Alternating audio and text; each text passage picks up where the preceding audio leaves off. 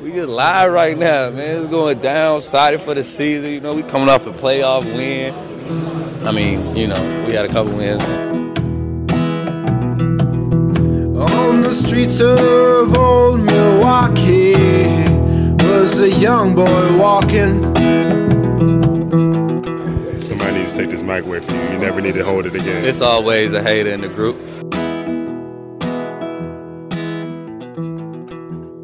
Hello and welcome to the Brew Hoop podcast. After several weeks away, some of us even spending those at sea, the Brew Hoop podcast crew has returned. Kyle Carr, Riley Feldman are joining me, Adam Paris, here to bring you all of the hot gossip about the Bucks offseason that is well underway after we all tragically had to watch the Toronto Raptors go on to defeat the Golden State Warriors, lick our wounds as Bucks fans and try and pick up the pieces of what happened. But it seems like the corner has finally been turned. The next season is about to get going here. And before we get in and start talking about the incredible, riveting, just deliriously fun draft night for the Milwaukee Bucks, Kyle, I want to hear a little bit about your trip that you just took to Alaska. As I said, you're at sea, and I've never been there, and I'm genuinely curious about how fun it was. Yeah, first of all, I didn't watch 1 second of the NBA Finals, which I couldn't bring myself to do because I was so emotionally scarred. So that was the best decision I made.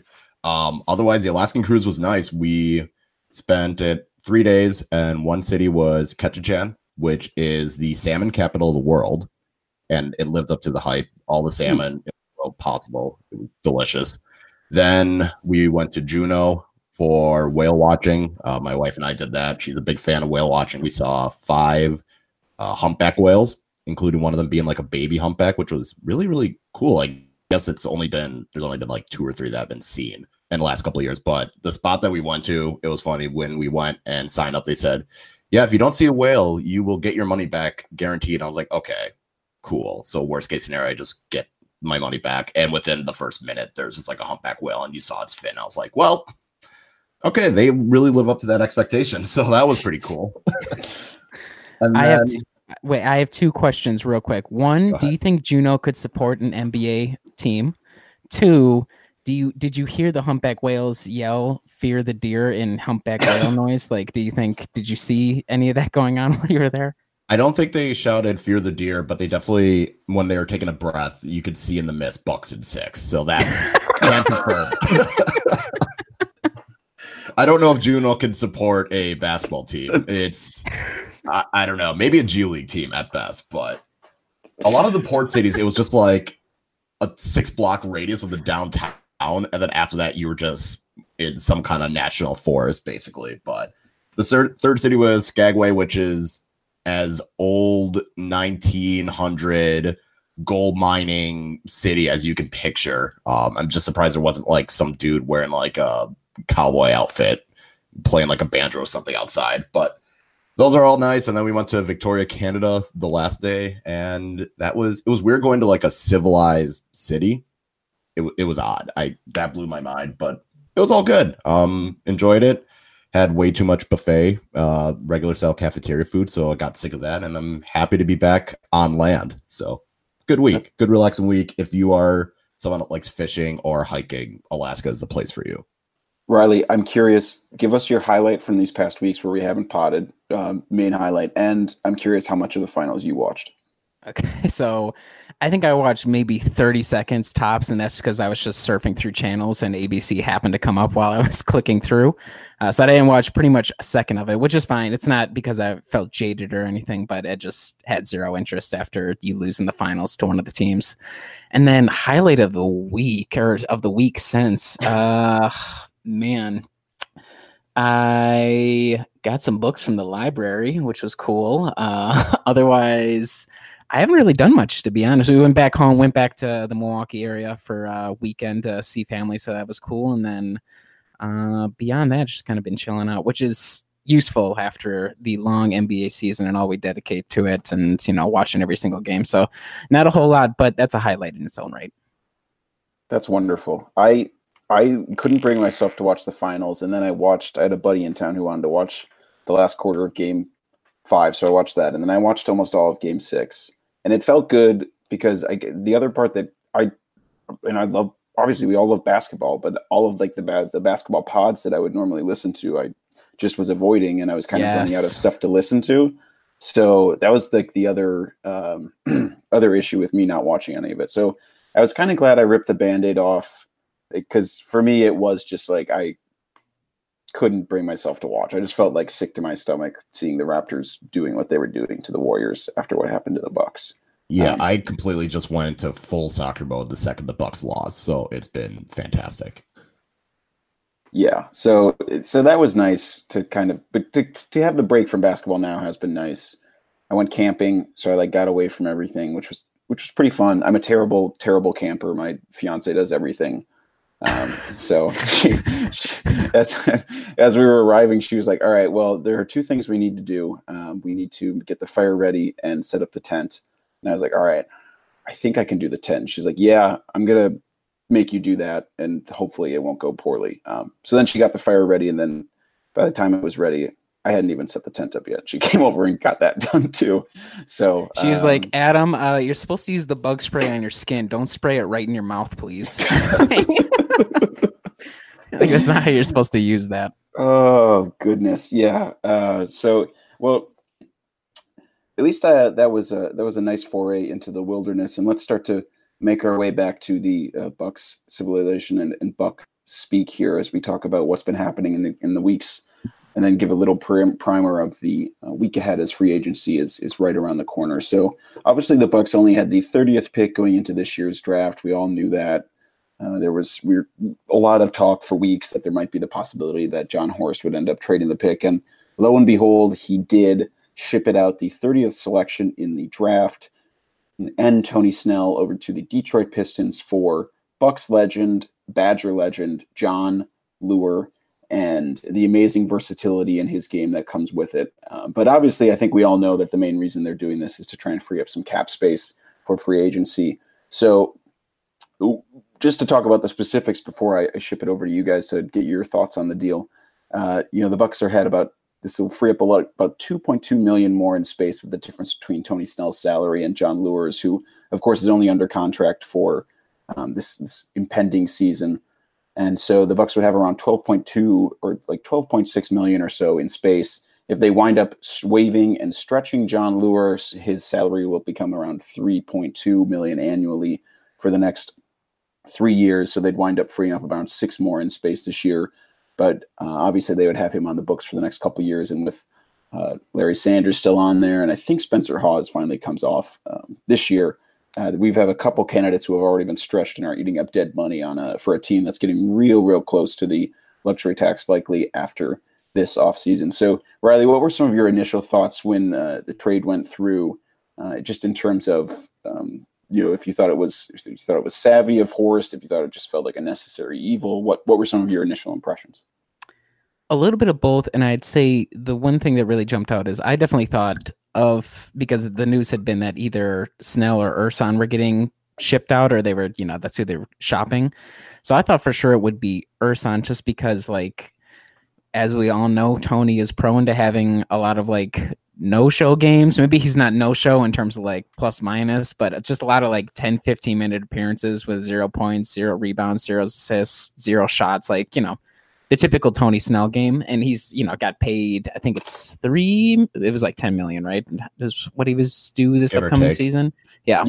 So I think it was like, 2 years, and next year was, partially guaranteed for Ersan. So I thought for sure Ersan would be a more enticing, option, and maybe the Bucks were more willing to get rid of Snell. But I think savvy, and I wasn't too upset with the fact that 30th pick got turned into a bunch of second rounders and some cash the next night, or on draft night itself, between the Pistons and the Cavaliers. But you're right that it's just kind of expected that somebody was going to end up being a casualty, whether that be any of the free agents trying to bring them back, like priority wise, or, Ersan or Snell, just to make more room. And so I would give if I was to grade the trade, probably like a B plus, just because it gives Horst more flexibility to be able to bring back the core of the team. And there's no real way for us to get an idea of how impactful this trade will be until once free agency opens and we see who comes back and at what dollar amount, because really everything is going to revolve around that, in my opinion. Yeah, Kyle, one of the things that was interesting about this is there's certainly been some chatter about the fact that it seems like we essentially traded Tony Snell at the nadir of his value, the lowest point you can sort of imagine for his value, coming off a postseason where he was injured, didn't really play, and sort of any sort of benefit that you might be able to pull out of him when talking to another team was essentially muted. So what did you think about that, just the decision to move on from Tony Snell, especially at this point? Yeah, I guess it was a little odd, but at the same time, it made sense because Budenholzer is looking for players that can pass, dribble, and shoot. And the only one that Tony Snell can really do well is shoot. He shot 39%, which was one of his lower shooting percentages from three. So if there was going to be someone, I'd rather have been Ersan, just because you have Giannis at the 4 and kind of blocks DJ Wilson, and having him develop more would have been ideal. But at the same time, this was something you needed to do if you want to keep that core that was 2 games away from playing in the NBA Finals. If you're able to bring back Brogdon and Lopez and Middleton and still somehow stay under that tax line, that'd be great. But at the same time, this is kind of what happens when you make these signings on your own free agents, or in case of Ersan, just any free agent. When you do that, when someone that's not a max player right at 1201, these deals are what kind of hurt the Bucks. The Tony Snell signing wasn't terrible, but it wasn't great. Same with the Ersan, but it's those margins that, yeah, you're going to save yourself a couple million if you keep John Moore, and if you stretch them, then it, I think, increases to even more, to closer to 6. But the continuation of stretching players is going to hurt Milwaukee more in the long run. But again, if they keep the core and that core gets to the finals and wins the championship, it all doesn't matter. So it's going to be something to evaluate, and I don't know whether the team is confident Dante DiVincenzo and Sterling Brown and Pat Connaughton can fill in for those minutes for Tony Snell, which they did during that playoff run, especially near the end of the season when he got hurt. So maybe that was also a reason why they figured they can part ways with him more than Ersan. But I think there's still another move up Horse's sleeve in trading someone else. I don't know if it's going to be Ersan, but I just feel like there's still another move that he still has to make. Yeah. Well, and to kind of just to follow on about the point about, trading Tony at his lowest value, like he's been at pretty much the same, in my opinion. Like, we all like him. We all thought he was valuable, like a 40% 3-point shooter. Unfortunately, he didn't take it nearly at the volume we would like, but just kind of like from the moment he signed that contract, he's been at the same low value, both within the team and outside, just because he's an expensive role player who's like, maybe if he was given the opportunity, he'd, be able to contribute a lot more, but I don't think it would have served the Bucks well to like hold on to him for a couple more months to see whether or not he would be able to up his value, just because he's still got 2 years on the contract. It's not like an expiring or anything. And even though he featured in 70 plus games last year, we saw that his minutes dropped. And, if Dante was available, like you're saying, Kyle, if Dante, Pat, and Sterling are available, I think it's reasonable to expect all those guys to get minutes first. So I wouldn't have been a proponent of holding on to him just to see if his value would have gotten better. I think, not sure it could sink any lower, but I doubt there would be an opportunity to maximize that asset any further than they did. Yeah, I think you make an interesting point about you would have sort of preferred Ersan to try and free up some potential forward space. Kyle, I guess I'm okay with them trading Snell because he seemed, at least out of the two of them, definitely the harder contract to move, given that Ersan has that non-guarantee after this coming next season. So basically, this is probably the first round pick the Bucks had this year, it's the 30th pick, but it still has like a slight bit of cachet as a first round pick, is probably one of the few assets that Horst even had left that he could try and offload a contract like that with. So I could see another team honestly just like taking, given how he played last year, I don't know. I don't think $7 million for an expiring contract like Ersan, who could contribute to a team, is egregious. I could see another team taking him without having to add a whole lot of sweetener. Maybe I'm just drinking the Ersan juice, but I guess the other thing it does do is that the Bucks won't have to have a first round picks contract on the books either, so that frees up a little more wiggle room as well. Clearly positioning themselves as well as they can heading into free agency next week, which we'll touch on soon, but. I know you couldn't watch the draft, Kyle, but I know for me, Riley, with the draft night trade already done, and the fact that the Bucks didn't have any picks, I found draft night to be an absolute snooze for as a relative impartial viewer, given that the Bucks didn't have any picks to go. Yeah, it's like, I like the draft just because it's kind of a cool excuse, especially in years past when the Bucks would be in the lottery. You'd be like, oh, we haven't had to really talk about basketball in like a really long time. So you would have reason to be excited. And my brother and I would usually go out and we would watch the draft somewhere like, your local neighborhood B-dubs or whatever trashy bar place you can imagine we went to. And I agree that it didn't really have much, especially because we knew kind of going in, it was unlikely they were going to get a first round pick. And then once you start getting into the second round picks, you're like, okay, maybe they could buy him, but even if they do, it's probably gonna be in the 40s or 50s. And, we've seen in the past that Horst and the Bucks in general have been right on top of getting undrafted free agents, kind of scooping them up. And we'll talk about that in a little bit, but knowing ahead of time that there was no possibility of that 30th pick or any pick really realistically coming to the team, definitely deflated the draft extravaganza in my opinion, but still interesting to follow just because there's a lot of different moving parts around the league that kind of get figured out on draft night and in the immediate aftermath. Yeah, I guess it is something we'll have to get used to, Kyle, given that the Bucks next year, they're out their second round pick. First round pick is going to convey to, I guess, who got that one now? The Celtics, I guess, have their 2020 pick. Phoenix moved it to Boston, I think. Yeah. Yeah. And then we're out our second round pick in 2021. So this, I guess, the draft night won't be the most exciting part of the Bucks offseason for a few years. True, but then again, the Bucks making deep runs in the playoffs kind of makes up for it. Yes, and that's what makes me feel better. Were you guys just kind of following up on that secondary trade that the Pistons made to the Cavaliers? Would you have been I would have to pull up the exact how many picks got swapped between the two.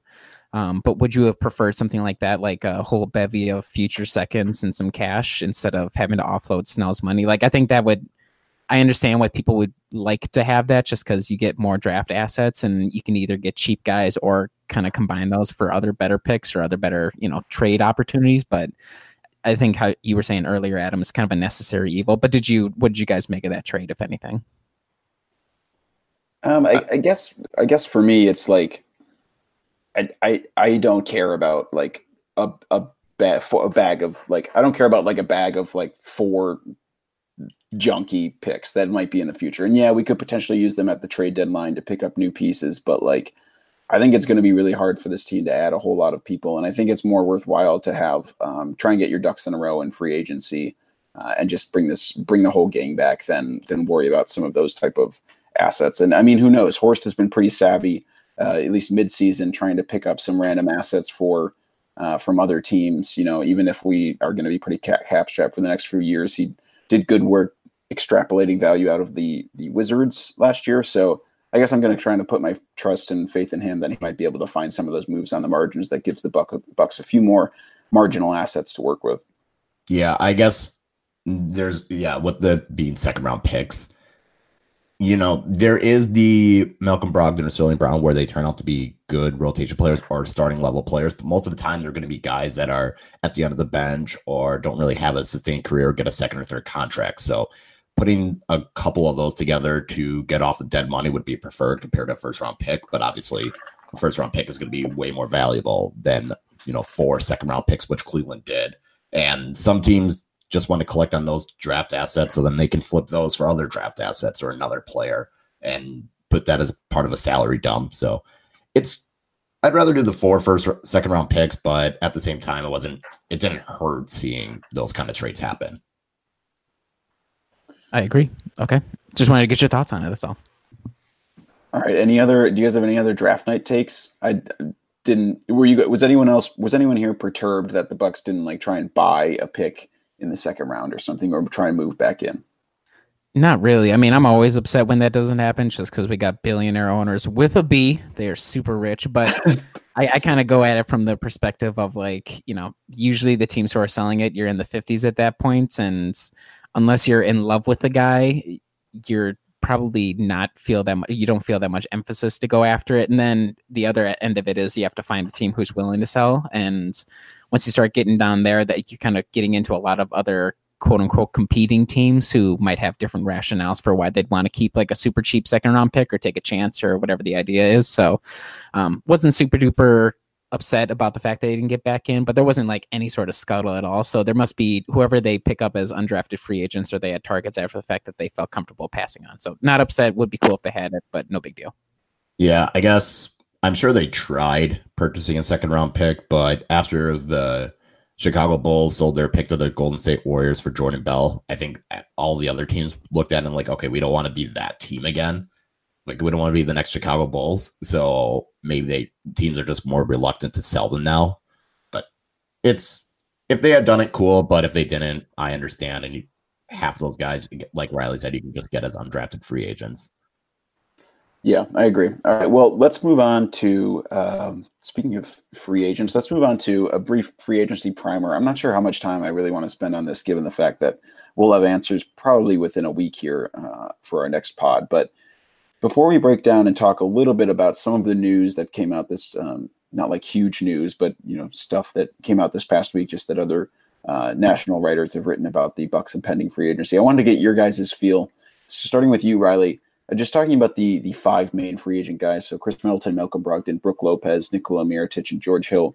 How would you rank those guys in terms of your priority for who the Bucks should be bringing back? Like, you're talking just like if all the cap implications and contracts were aside, just like who should be the top targets? Yes. Yeah. Man, I think I would still probably go Chris number one. And I know that obviously upsets a lot of people, and I get it, but I tend to lean towards the camp of like perfect secondary guy to go with Giannis.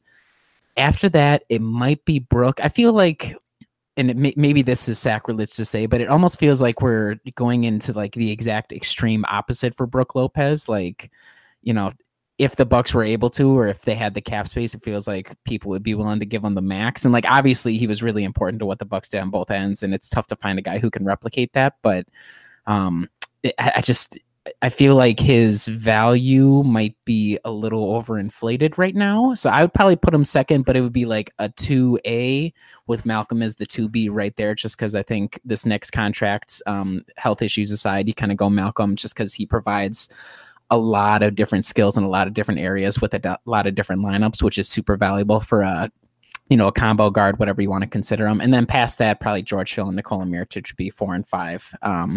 But I would say Chris Middleton, clear leader, Brook, Malcolm, kind of flip-flop them depending on your own preferences. And then the other guys we can kind of work around.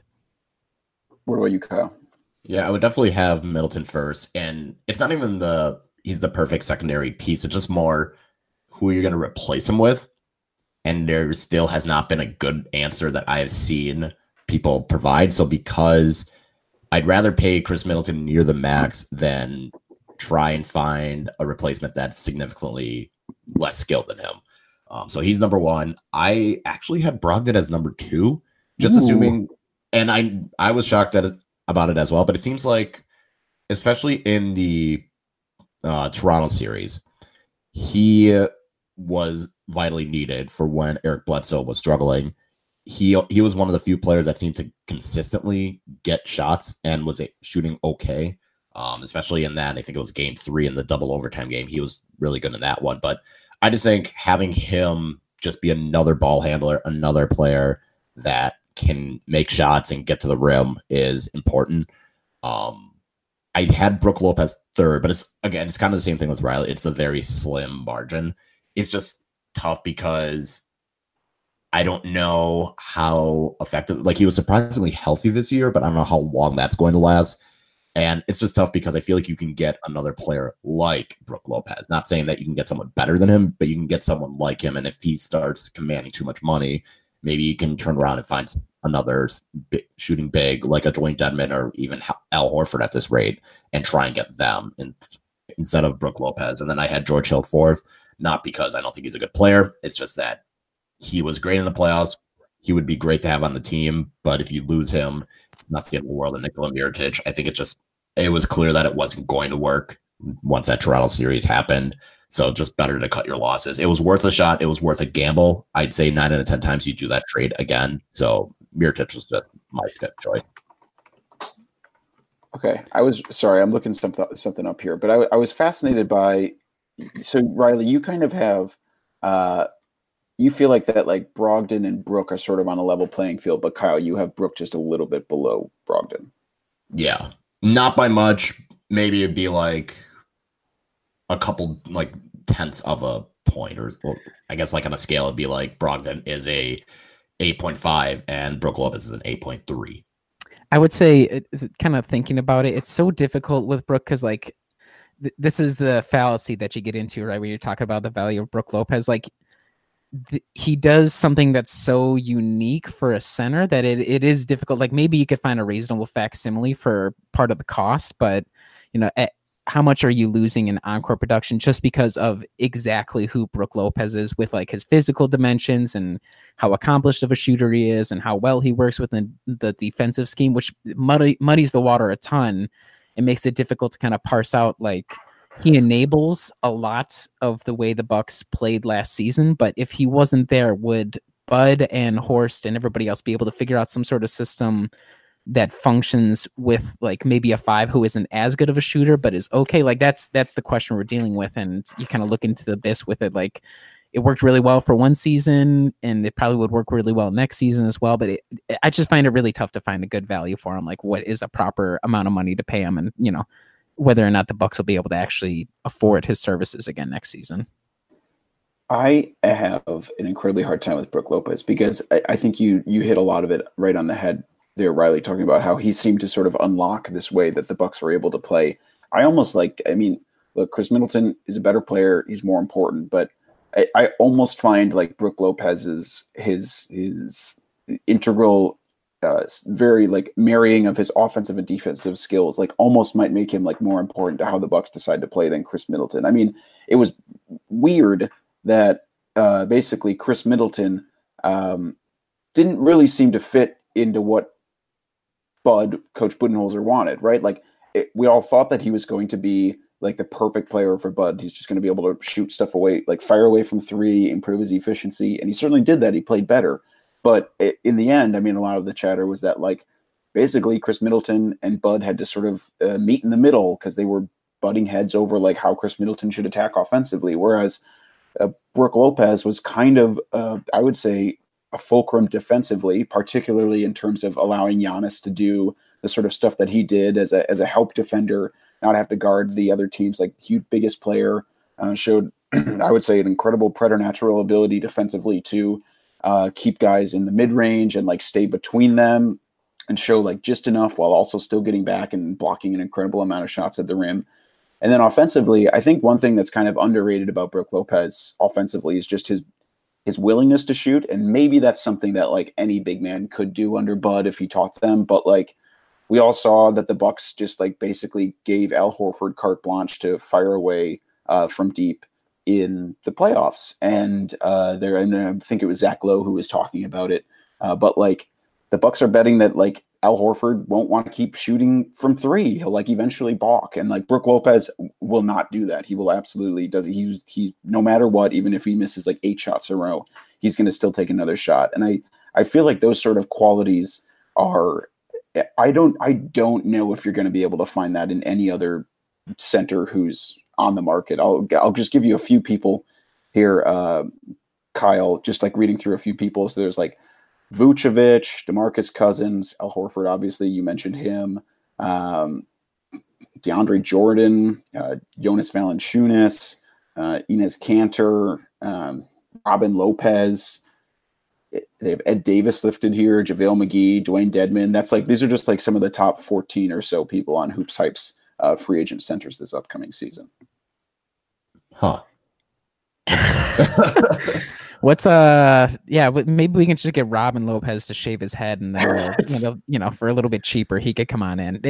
That's what's so difficult about Brook is like there are other guys in the league that kind of do what he does, but he's like so uniquely far out ahead of the pack. You might be convincing me live on the air right now, Adam, to switch Brook to number 2 because man, it's so tough. Like, and we do have to remember like we're just a few seasons removed from this guy being like one of the league's dominant interior guys, and he was a max player in New Jersey / Brooklyn, and he was getting paid pretty well to play for the Lakers and was just kind of like misused there. Like, it was total fluke that he ended up in Milwaukee on the deal that he did.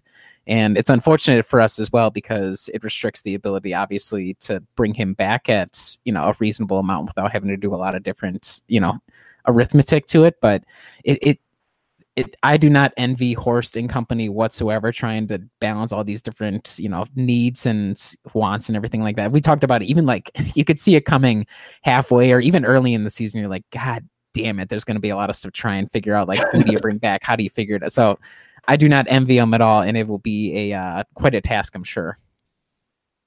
Yeah, I mean, as much as like I think Brook is like squarely number 2, might even be like 1A, 1B with Chris Middleton for me. Malcolm Brogdon clearly has like a lot of suitors. It feels like he has been, at least, I mean, they've mentioned him on the Low Post a couple times this last week. I think Zach Lowe mentioned just on the one with Gavoni and Bobby Marks, he said that like the Bucks are, John Horst is like, backing up the Brinks trucks, like ready for other teams to offer Malcolm Brogdon probably an offer sheet in the realm of 20 million. And it's sort of a question of at what number the Bucks are going to balk. So Kyle, like, how do you sort of square away this idea of this like really versatile player with some injury red flags who, like you said, was, really important in the playoffs to this team, suddenly vaulting up into like the level of like one of the higher paid 2 guards in the league? Yeah. And that's why when it was like, look, if the cap works out and you can bring everyone back, I had Brogdon as number 2. But if we have to consider the salaries, I would maybe put Brogdon as low as 4. Look, I don't know. It's tough because how can I really justify, like, I guess the number I would say is anything over 15 million for 4 years for Malcolm Brogdon. That's when I start getting a little anxious, a little hesitant to say, yes, bring him back. So that's the weird part. Is just like, he's a good player, but I mean, if it's anywhere close to 20 million, the Bucks have to balk at that. It's one of those where it's kind of like Tyler Johnson over in Miami. You can keep him and have that contract, but the second he starts underperforming, that contract looks worse and worse and worse as the years go on, and then the value goes lower and lower and lower. So it's ugly though. I mean, if he gets paid 20 million, it's like, he's getting paid more than Eric Bledsoe. I mean, right? Like, it's so crazy to think about. Oh my God. Like I think it's absolutely like a little crazy to think about. I mean, then it would like, I still think Eric Bledsoe's thing is a good deal. I'm probably like I know I perished on the Tony Snell hill this past week. I'm probably going to die on the Eric Bledsoe hill. That might join be the club. I just know I'm going to stay on it. There was, it was tough to die on the Tony Snell hill this past week. I've loved him for years, and no longer. I won't like you as a part of the Pistons, but the amount of discussion that we could have about how to square all this stuff away honestly feels like never ending. Just thinking about the idea that like Malcolm Brogdon is going to be $20 million a year player. It seems kind of crazy to me, but that like might be what the Bucks, if the Bucks' hands are forced, that's what they'll do. I want to see somebody actually offer that kind of deal, though. Like, it's all well and good for Mark Cuban and the Mavericks to keep throwing all this, because it feels like, to me, almost all of this is exclusively coming out of Dallas. And that's not just because some random dude who's a Cowboys expert broke a lot of Bucks news this past week for whatever reason. But, like, part of the upside, and you're right that 20 million a year for Malcolm does feel bordering on the ridiculous, even though I love Malcolm and obviously he should get paid as much as he's able to get, just because it's probably his one big deal. But I think the beauty, as long as the Bucks don't bid against themselves, and I really don't think they're even able to, just because of the way that restricted free agency works, like, just wait to see a team prove that they're willing to put that out there, because whatever team it is, they have to be content with Malcolm as being like the get. And like they have to be convinced that he's going to be the guy that gets them over the top over the course of that 3 or 4 year contract, because they're going to have to lock up their cap space for 72 hours.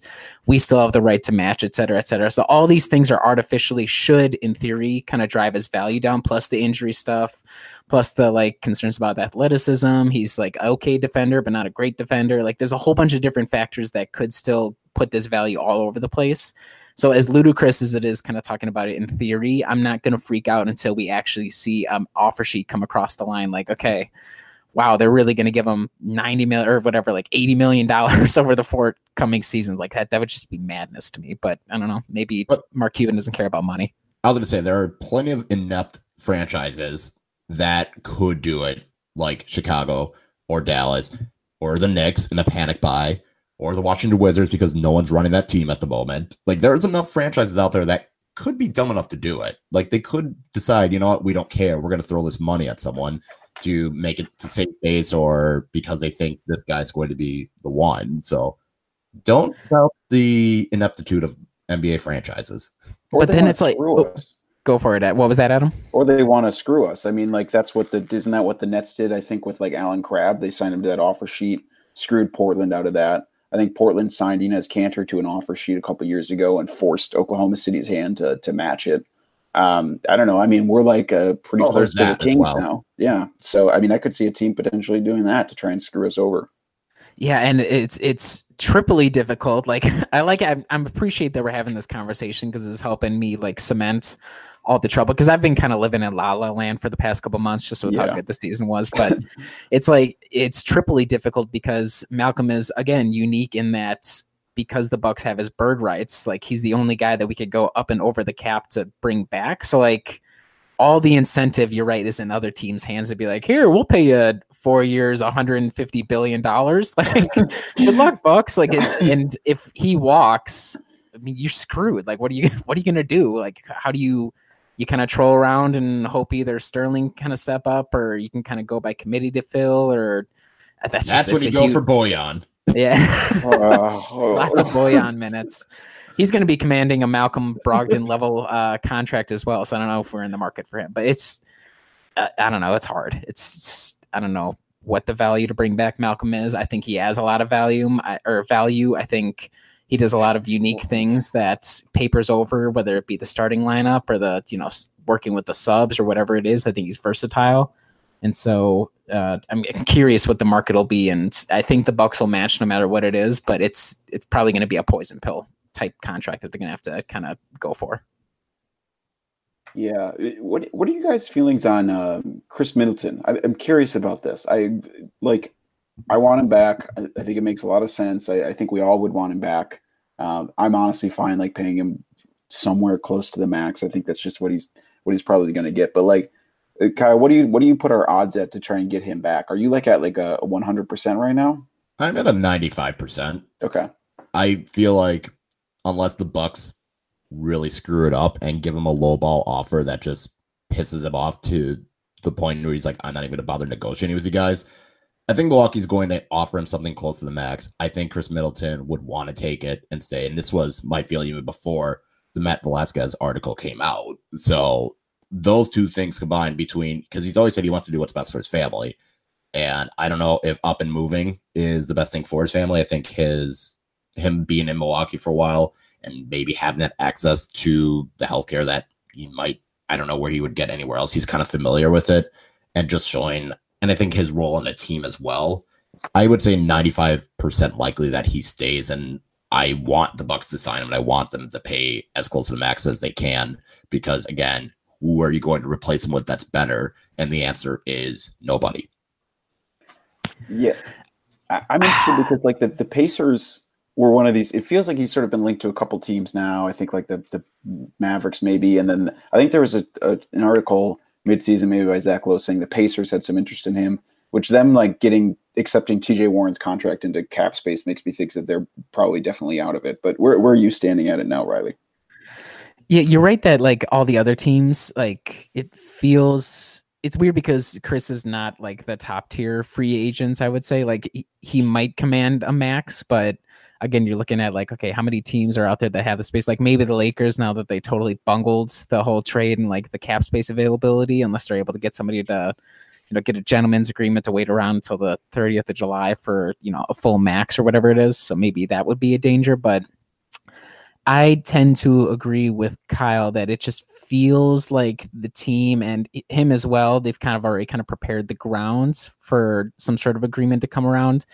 And what I'm most curious, maybe not so much that they'll come to an agreement, because I believe they will, but I'm curious what the years will look like. Like, is he going to be looking for the full 5 years as much as he can get, or like close to as much as he can get? Or is he maybe looking at like, okay, we'll get paid over this contract, and maybe he could do like a Paul George. I don't know if he would have reason to do something where like he gets a player option or the opportunity to kind of get out of it if he wanted to a little bit earlier to get one more payday.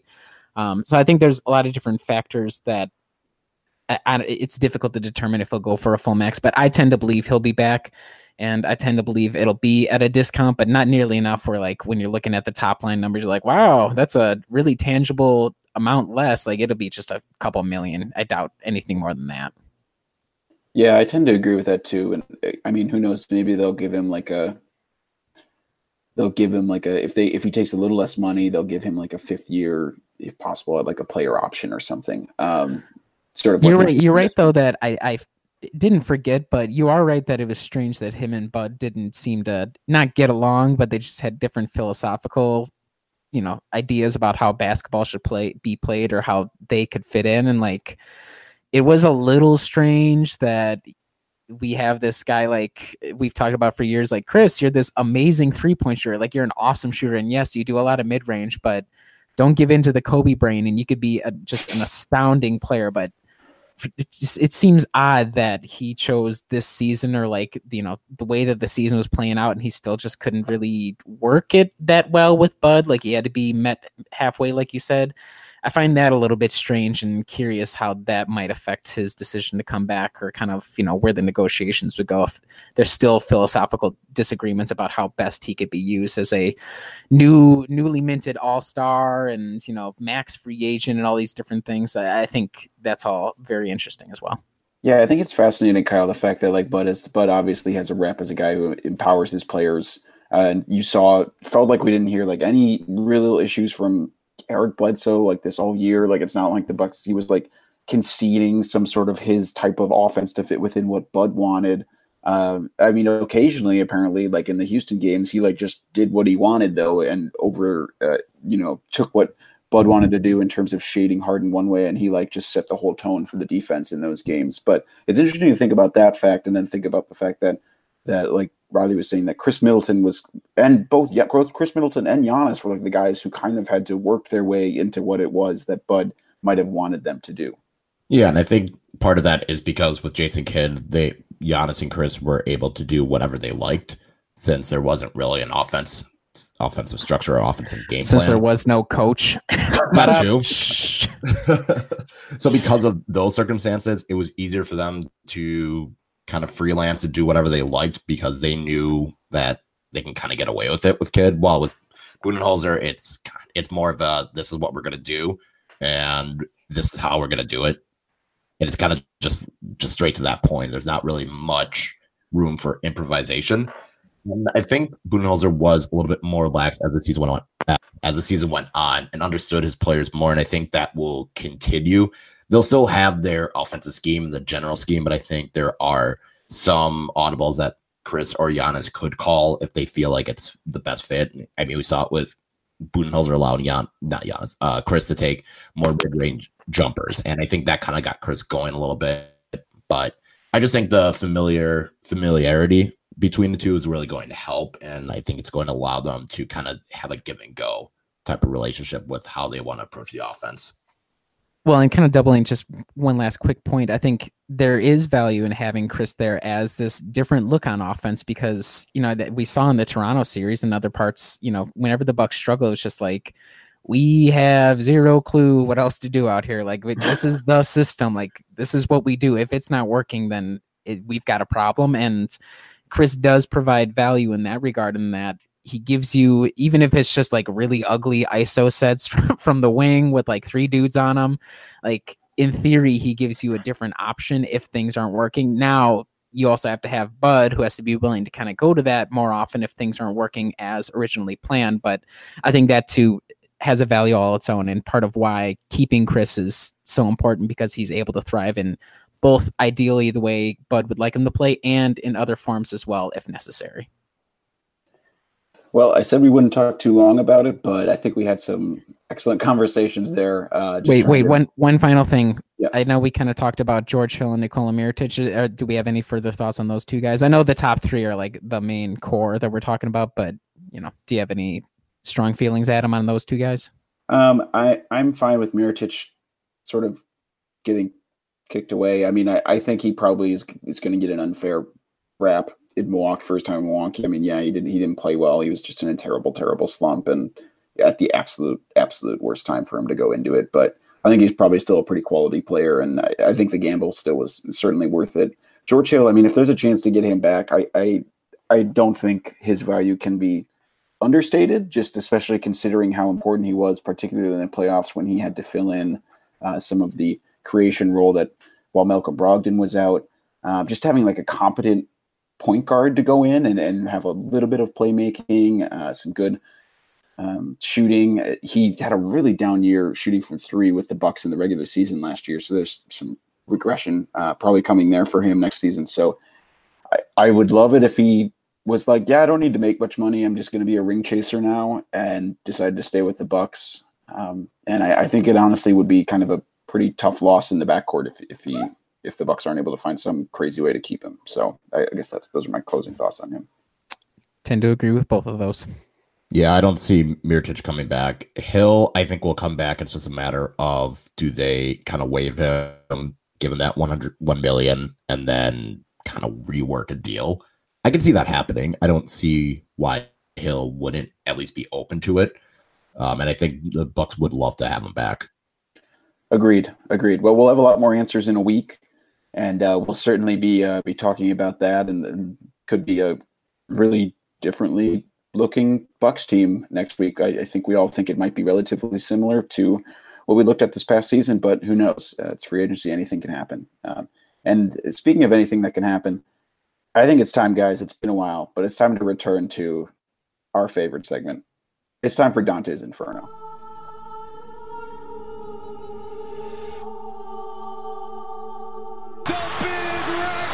This power, Dante. We can use it together. I think I can be a professional basketball player.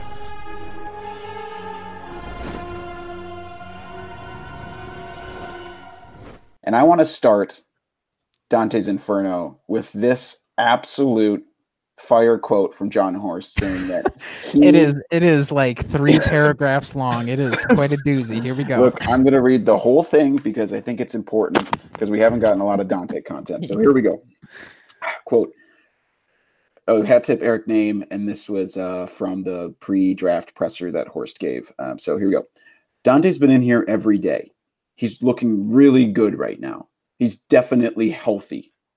We're going to be really cautious with it. We're not going to push him out into Summer League. I think Summer League in some ways is to understand what guys can and can't do, or to give them different opportunities that they haven't seen. Dante was pretty good for us last year when he was healthy. So I don't know about the evaluation piece of it. I do think Sterling Brown and DJ are going to play. That's more about understanding what their roles are going to continue to be on our team, and continue to put them in those situations where they can be more of the guy, more of the facilitator, more of the playmakers. So I think those guys are going to play a little bit on our Summer League team. And Dante, I think, will be kind of a game time decision. But he's doing really well. And guys, what John Horst is saying is that Dante is too good for Summer League. Am I right? Basically. And Sterling and DJ are total scrubs compared to him. I couldn't believe that quote when I saw it. I mean, it's a useful excuse if they're unsure about Dante's health at this point, even though one line in there points to something a little bit different, maybe where he says he's definitely healthy. Yeah, that was the fact that was sentence number 2, and it was so deliberate. Definitely making me pause just a little bit. I don't know. Yeah, I was kind of like, what?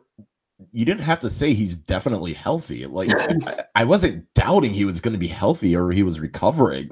You didn't need to throw that in there, Horst. it reads like a hostage quote. Like he is definitely okay. He's definitely healthy. Also, I mean, okay, I think we can all agree. Maybe we don't all agree, but I think for sure Dante is not healthy if he's not going. And also, even if he was healthy, what the hell did he prove last year? Like, he did stuff. We all well, okay, so we all like Dante. We all know he can do stuff. He shot 10% from 3, it felt like. And like there's just, again, he did stuff that was great, but he played like, here, how many games did he play? 40? Wasn't even, no, it was 27 games. Come on, Horst, we're not stupid. Come on, man. He hasn't proved anything. Clearly he's not healthy. Clearly he was not shooting as well as we expected. Yes, he could do stuff, but I think the audacity of that quote is, I mean, Horst's nose had to have been 30 feet long after he was done saying that. Like, come on, Pinocchio, let's go. God. And that's all I got to say about Dante. It's just, what did he prove? Like, everything from top to bottom was just really strange. And I feel like it's got to be some smoke screen in case they're trying to get Dante moved out. Like that. No, right? Not well. I know it hurts.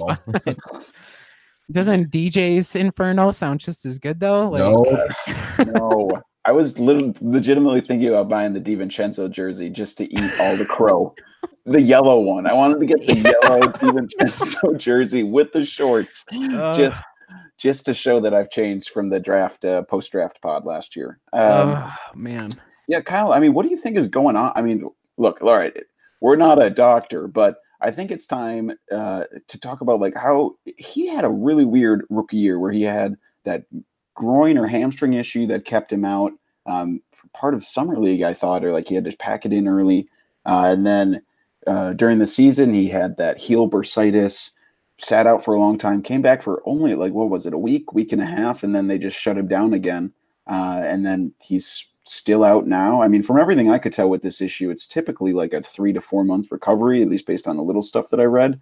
But I mean, now it kind of seems like it might just be a chronic thing with him.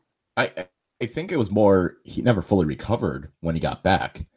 Because if you think about it, when he came back, the team was kind of low on point guards. I think Brogdon was out. George Hill was out. There wasn't, I mean, hell, they were relying on Tim Frazier and Trayvon Duval at points to be like the backup point guard. So I think he was never fully healthy is my guess, at least with the heel injury. The groin just seemed like that was a weird muscle thing. Maybe he just wasn't used to the intensity of the NBA season, even if it was summer league. But I think I'm a little concerned about the heel, but at the same time, I'm going to chalk it up to he was never fully healthy when he came back. And then when the team started getting healthier again, they decided to shut him down. And because Budenholzer didn't think he was going to play in the playoffs at all. So why bother having him, practice and go through all this stuff and have him sit on the bench when we can shut him down, let him rehab at his own pace, and then you still have the off season. But I'm also not a doctor, so I don't know. It's sad. I mean, especially just based on our last conversation. If Malcolm Brogdon does walk, I mean, it's like our wing rotation is basically now Dante DiVincenzo, Pat Connaughton, and Sterling Brown. So he could have a far more outsized role than he had last year, even though he started last year as the first guy off the bench, right? Yeah, he had a pretty big role right from the get-go. And I think that was partially Bud trying to because there was a lot of scuttlebutt, quote unquote, about him being, or Dante being a Bud pick. So I think it was like, well, we're just going to make it work. Like, I don't know. This kind of felt hubristic that he got that many minutes right from the get-go. Oh, that is something I didn't miss this year, is deciding whether the coach or the GM made the selection, since that's been like every Bucks draft selection for the past like however many years, besides maybe the Wilson pick. Yeah, I mean, I don't know. I hated the Dante pick from the get-go, and then you're right that he had a really weird season, and like, I'm not gonna go on the record and say I'm out on Dante right now because I think it would be too premature, but like, if he's not shooting well, I'm not sure how much other value he brings. Like, if this is a chronic issue, the way that he played last year, like it seemed every rebound, one, he was the only guy who went for offensive rebounds. And two, when he did, he almost died every single time. Like he did not care how many dudes were beneath him, how many dudes were in the way. He was going to sky up. And even if he like broke his arm in half, he was going to try and get the rebound, which was admirable, but probably not conducive for a heel that was freaking torn in half. And it's just, I agree, like the ideal of Dante, which I have no freaking clue what the hell that is. Like, it's just a shooting guy who does a lot of other stuff.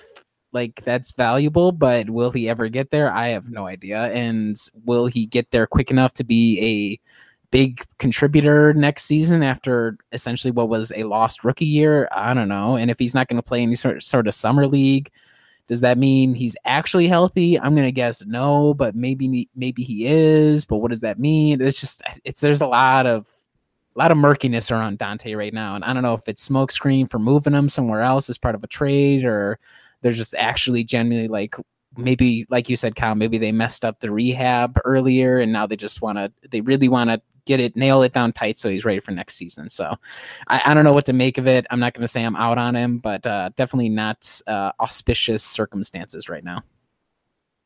Well, when you're in the Inferno, a smoke screen is something you'll probably encounter. Yeah, that's what you expect. Yeah. Wow, that was a hell of a transition. And all I have to say is that John Horst gets the last word on the matter. Quote, he's definitely healthy. Remember that, folks. Hey, Adam, you got to get that one. If you don't get the Dante jersey, just get a custom jersey that says he's definitely healthy on the back. Oh, goodness. Man, okay, great. Well, let's talk really briefly about this crappy summer league team the Bucks are going to field. So we've got. How dare you, sir? Dude, Come on. Now. Okay. Well, think of last year. Like, I think one of the few reasons it was watchable. DJ Wilson looked like absolute garbage. Christian Wood basically made it watchable. If anyone else remembers this, Christian Wood and Sterling Brown and Dante never making a shot. But I mean, it was basically Sterling Brown and Christian Wood. Christian Wood is now with the Pellies. So basically, the roster that we have so far is DJ Wilson and Sterling Brown, both likely playing per Horst. Third-year players don't typically play in summer league. Maybe second-round picks, but it feels like a first-round pick like Wilson. I don't know if they typically play in summer league. Does that track for you guys? I do not think so, but I think there's probably a stigma around that, and I am totally like against that stigma. Like I do not mind whatsoever. Now, this is that part of Horst's gigantic diatribe about DJ and Dante and Sterling. I believe in that. They want those two guys to have a bigger role and have experience, kind of whether it be running the offense or having like a bigger load on the offensive or defensive end. So I totally get it. I don't mind it whatsoever. I don't look at it like as an indictment on those two guys, because I mean, DJ, maybe you could still have questions like, maybe you probably could go to summer league for a third year, but I think Sterling over his rookie in his second year, he kind of showed that he has, he's putting it together, and I don't mind them going whatsoever. But I do believe you are correct in that third year players going to summer league again is definitely a bit outside the park. But we have like two other dudes on the roster, so I understand. Yeah, I was gonna say, who else are you gonna put on the summer league roster that is on the Bucks besides those two and maybe Bonzi? Yeah, it's tough. So I'll run through the rest, and I'll kick it to you, Kyle, to see who the guy that you're most intrigued with, just based on the scouting we've all clearly done to prep for this podcast. So Fletcher McGee, Wofford sharpshooter, all-time 3-point NCAA leader, notable for. I believe I read one tweet that said against upper level competition, he shot like 22% or something from three. Don't quote me. And he missed like every single jumper in their NCAA tournament game. Dalton Holmes, who just tweeted out like a weird 3D render of his face. And it was really strange. It was really weird. Odd, but it's apparently like the D2 player of the year, like 6'8" forward. I don't know. Rajon Tucker, I watched one tweet. He dunked over two people. Matt Farrell, he played with Rashad Vaughn with the Delaware Bluecoats last year. That's intriguing. Thanasis Antetokounmpo, related to Giannis. Luke May, played at UNC. I honestly could only think of Sean May, the old UNC forward that beat the Badgers in the 05 tournament. I think Bonzi Colson might be on the roster. I don't know if we have that confirmed yet, but any of those guys stick out to you, Kyle? Well, Luke May looks like a dude that isn't that good. Like he looked like a dude. I remember when North Carolina won a title, Luke May was just like killing everyone. I was like, who is this dude? He doesn't look like someone that just like walks on the court, is dominating at North Carolina. Like he would be someone that I expect to dominate at like a Big Ten school or maybe even like a mid-level Big 12. Like he's just like this dude with like his beard. I was like, I don't believe you're an actual college player. What is this? Dude, he definitely looked more like a pizza delivery guy than a basketball player. That's 100% facts. You're so right, Kyle. If he played hockey or baseball, I would believe that more than if he played basketball. So Luke May is going to be interesting. But I'm kind of interested in Dalton Holmes, not just for the 3D render, but he seems like, you know, a D2 player of the year, can shoot the ball. I'm curious to see what more there is to him. Like Fletcher McGee, I think we all know who he is. He's a Wofford sharpshooter. If he hits shots, great. If he doesn't hit shots, he's not good.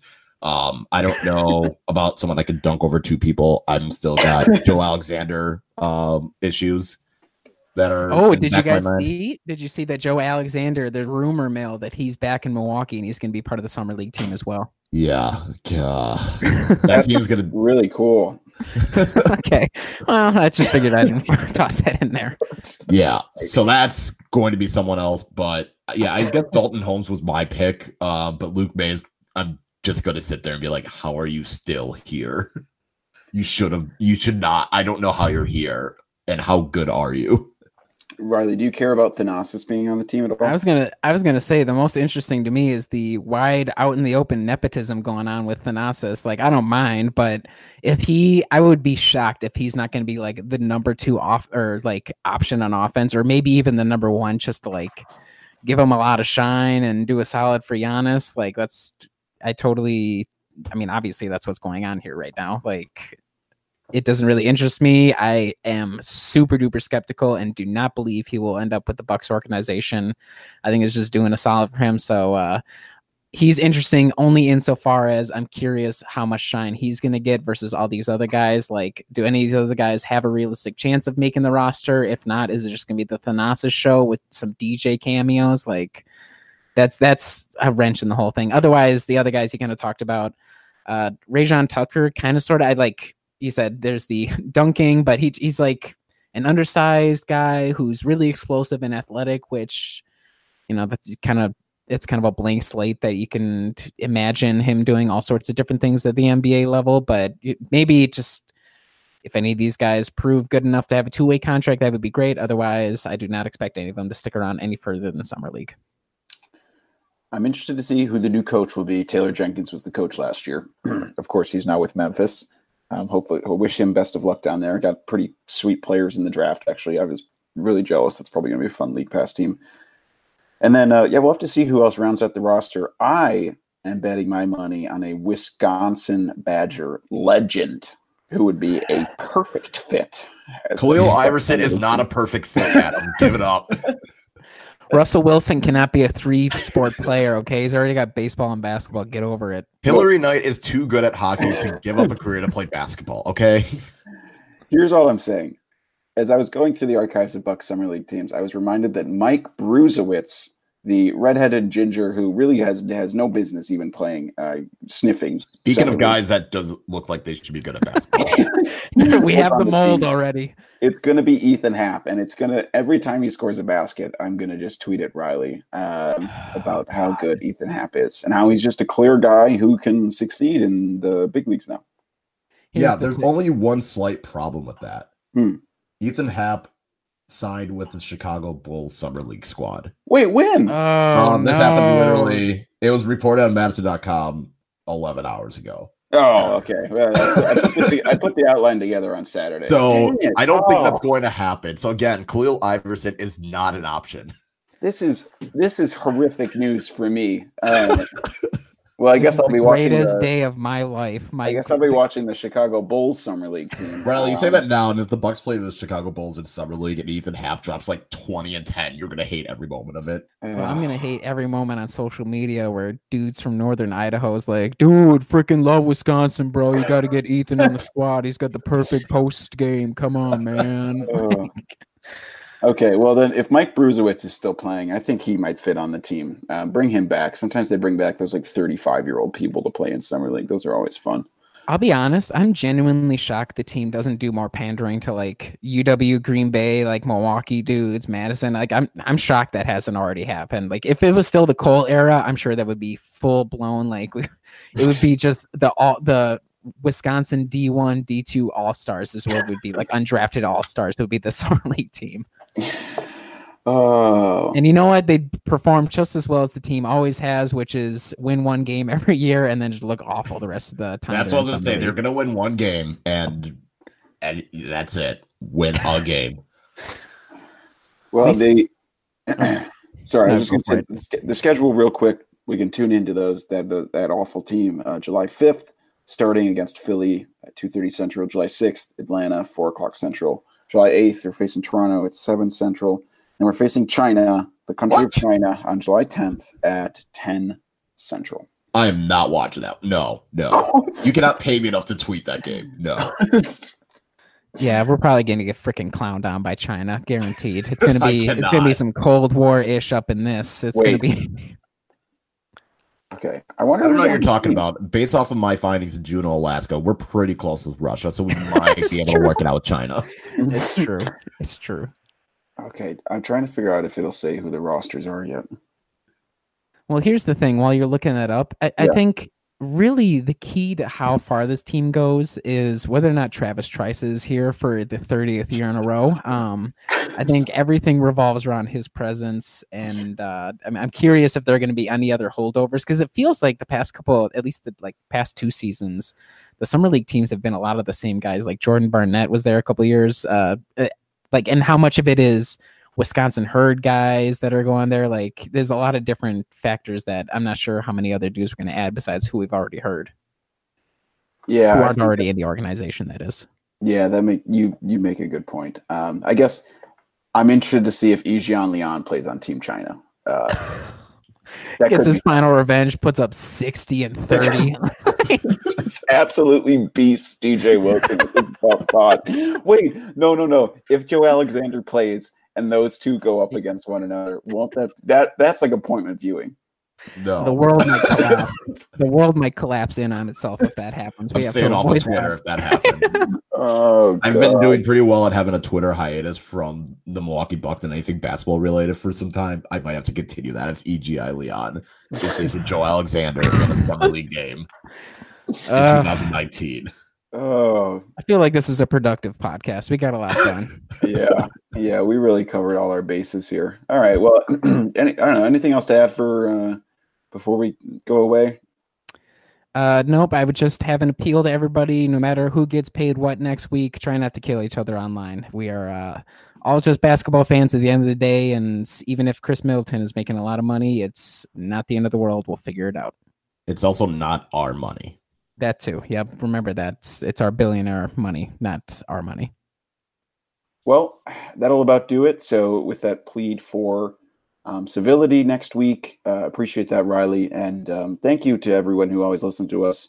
Hope you didn't mind the hiatus. I think we were all sort of ready. It felt like Bucks Twitter and everyone was sort of ready for a brief break after that tough loss. But we'll be back sporadically. We'll probably talk after free agency, check in on Summer League, and then we'll probably take a little longer hiatus. But thanks as always for listening. We're always looking for feedback too. I think we're all going to be talking about this summer, maybe have a slightly revamped show for next season. Same host, but we might try and do little stuff a little differently. But thanks as always for listening, and talk to you again soon.